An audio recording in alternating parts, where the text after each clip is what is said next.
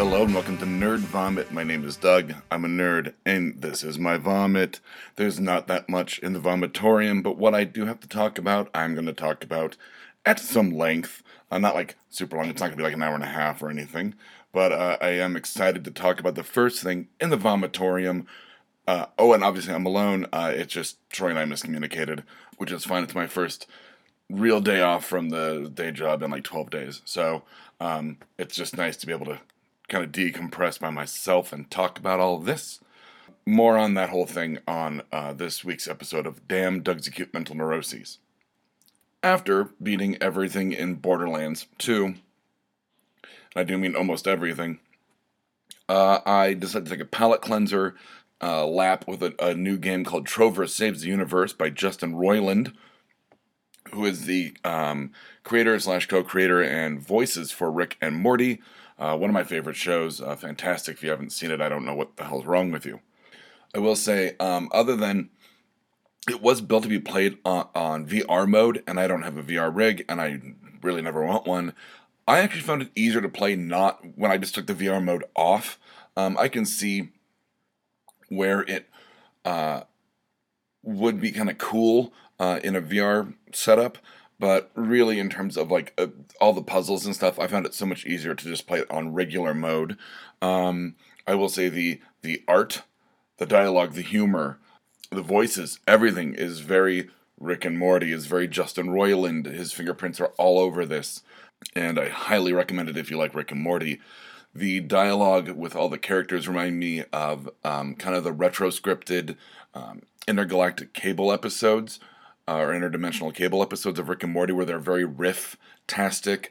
It's just him saying things and kind of falling apart, and they just kind of let him go in terms of what he was recording for a lot of like kind of the background dialogue. His characters just keep talking, even after they're done imparting important story information, which I'll get to the story in a second. And half the time I just hang out and listen to him, and it's just completely uncensored, where he goes, okay, well, I don't have anything else to say, so just fuck off, you piece of shit. Yeah, fuck you. You stayed here this long. Get the fuck out of here. Go do that crystal baby mission or whatever. Now, I just said crystal babies, and you're like, what the hell are you talking about? Well, haha. So the whole premise of the story, so far, I'm about halfway through the game, is that Glorkon, who's an abstainer, who's this giant kind of amorphous penguin character, has stolen your dogs. Oh, and you're a Cherorpian, who's a species of alien that just hangs out in a chair, apparently, and you have a little controller in front of you, and it's very meta. Glorkon has stolen your dogs and shoved him in his eye holes, and it gets more bonkers. And has now like got godlike powers. So you literally control the character Trover, who is an eye monster. He has these little faces in his eye holes, power babies, they call them, and you can upgrade his power babies, and he takes one of them out, and then the new power baby, the upgraded one, eats the old one, and he's like, look at that son of a bitch go! Like, it is fucking weird. This game's bonkers, just banana pants crazy. And you're sent on, and it really is like a very straightforward game. It's point A to point B to point C. There's very little deviation. It's not like hugely open world. The only kind of like collectible thing in it are these green power babies, that if you collect all of them, then you'll unlock a secret ending, which I'm sure I'll just look online because I really don't care enough. The trophies are hilarious. I just got a trophy for watching an NPC die. Like, he has a heart attack and just dies, and that's it. And it was like, boom, I got a trophy. The voice acting is fantastic. You've got people like Steve Agee, and of course Justin Roiland, and Doug Benson, and Echo Bellum. I mean, it's crazy the cast they've got, and a lot of the people from Rick and Morty are on it as well. I'm sure Dan Harmon's floating around somewhere in a secret cameo. But I'm really enjoying it. It was one where I was like, whatever, we'll see what it's like, and I'll just, if I don't like it, then whatever. I bought it digital, and it'll just sit in my digital library locker thing for the rest of time. But I really enjoyed it, and I wasn't ready to get into another huge open world game, because I started looking at, loading up Days Gone, and I was like, I need something not gun-based and fun and funny and kind of literally mindless, and Trover Saves the Universe ding, as if to prove my point. Trover Saves the Universe hits that mark. I highly recommend it, especially if you're a Rick and Morty fan. This is a game you cannot go without. I liken it to if you're a South Park fan and you haven't played The Fractured But Whole, why aren't you playing it? It's like an 80-hour long uncensored South Park episode. It's fantastic, and with Trover Saves the Universe, it is very much like playing through a Rick and Morty adventure that takes hours, completely uncensored, mature content. I love it. Sorry for my voice a second ago. I had a frog in my throat. I am going to save talking about in depth. Talking about Spider-Man Far From Home when Troy and I hopefully meet up next week. I think he was going to see it like a couple days ago, and like I said, we just kind of lost track of each other with our schedules. But a non-spoilerific review of Spider-Man Far From Home. I love it.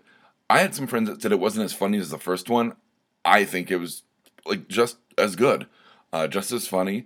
And I will tell you, those mid and post-credit scenes change fucking everything. It just changes everything. And I gotta say, Jake Gyllenhaal was great as Mysterio. That movie, like from the one trailer I watched, because I always try to walk in as cold as I can to Marvel movies. I will say, like, I didn't expect half of that movie. I really didn't. I cannot wait to see it again, and I will. So, like I said, go see Spider-Man Far From Home. Yippee. Tom Holland, great. Jake Gyllenhaal, great. Everyone in it's great. J.B. Smoove and, why am I blanking on his name? Martin Starr. Great kind of comic, like sidekick. They were the teachers, and they're the chaperones on this European trip, and they are so fucking funny. I love them playing off each other. I love them playing off the kids. Martin Starr has always been a favorite of mine since Veronica Mars and Party Down. Pretty much anything he does with Rob Thomas, the creator, not the guy from Matchbox 20. Lastly, and I'm only halfway through this season, but like I said, I've been watching stuff kind of alphabetically, and I now have fallen on to Jessica Jones, the third final season from Netflix. It was canceled weeks before it premiered because Marvel was pulling everything off of Netflix to get Disney Plus ready. And I gotta say, I didn't know a lot about this season. I was like, okay, well, Trish Walker becomes Hellcat. Jessica Jones, is surviving her mother's death at the hands of Hellcat.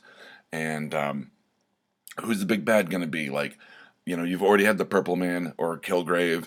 You had her mom, which was a really interesting kind of take on the Alias comics. Like, her parents are dead from the accident that creates Jessica Jones's powers. Brian Michael Bendis, Michael Grados, go read it. I love the Alias comics. And this season, like, it was like, oh, it's a serial killer, and I was like, yeah. And I kind of like started like looking up, like, because it's always gonna be something from Marvel, and it's fucking Fool Killer, like this totally like obscure Punisher knockoff character, and they turned him into this like cold, calculating serial killer. It's fucking fantastic. I didn't see Fool Killer being the bad guy. Like, I'm excited. It makes me once again like it's like last week where I talked about Cloak and Dagger. I forget how excited I get like watching some of this stuff, and I'm like, why didn't I watch this sooner? Well, it's because I don't have the time. But I'm working on it.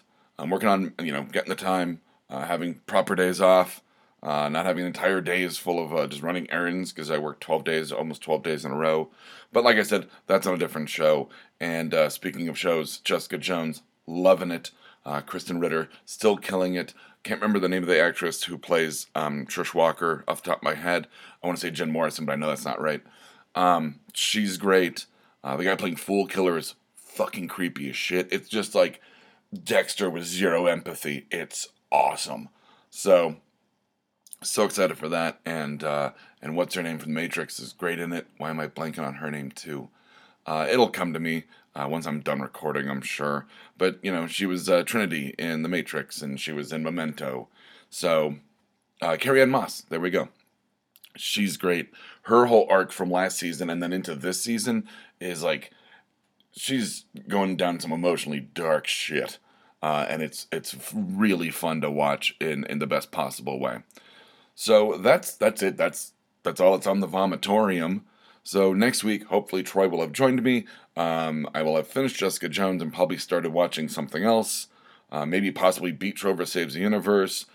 We will talk in depth about Spider-Man: Far From Home, and I think there's something else I was gonna watch. I don't know, but hopefully next episode we'll have Troy and I reunited in sweet sweet nerd brotherhood, and we will talk to you then. So from Nerd Vomit, I'm Doug. Nerd Vomit, and I'm out like a boner in sweatpants.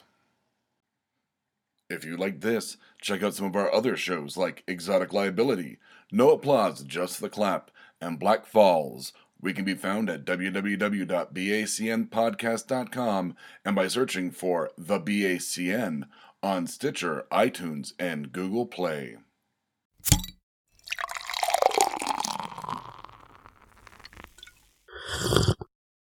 Oh, yeah.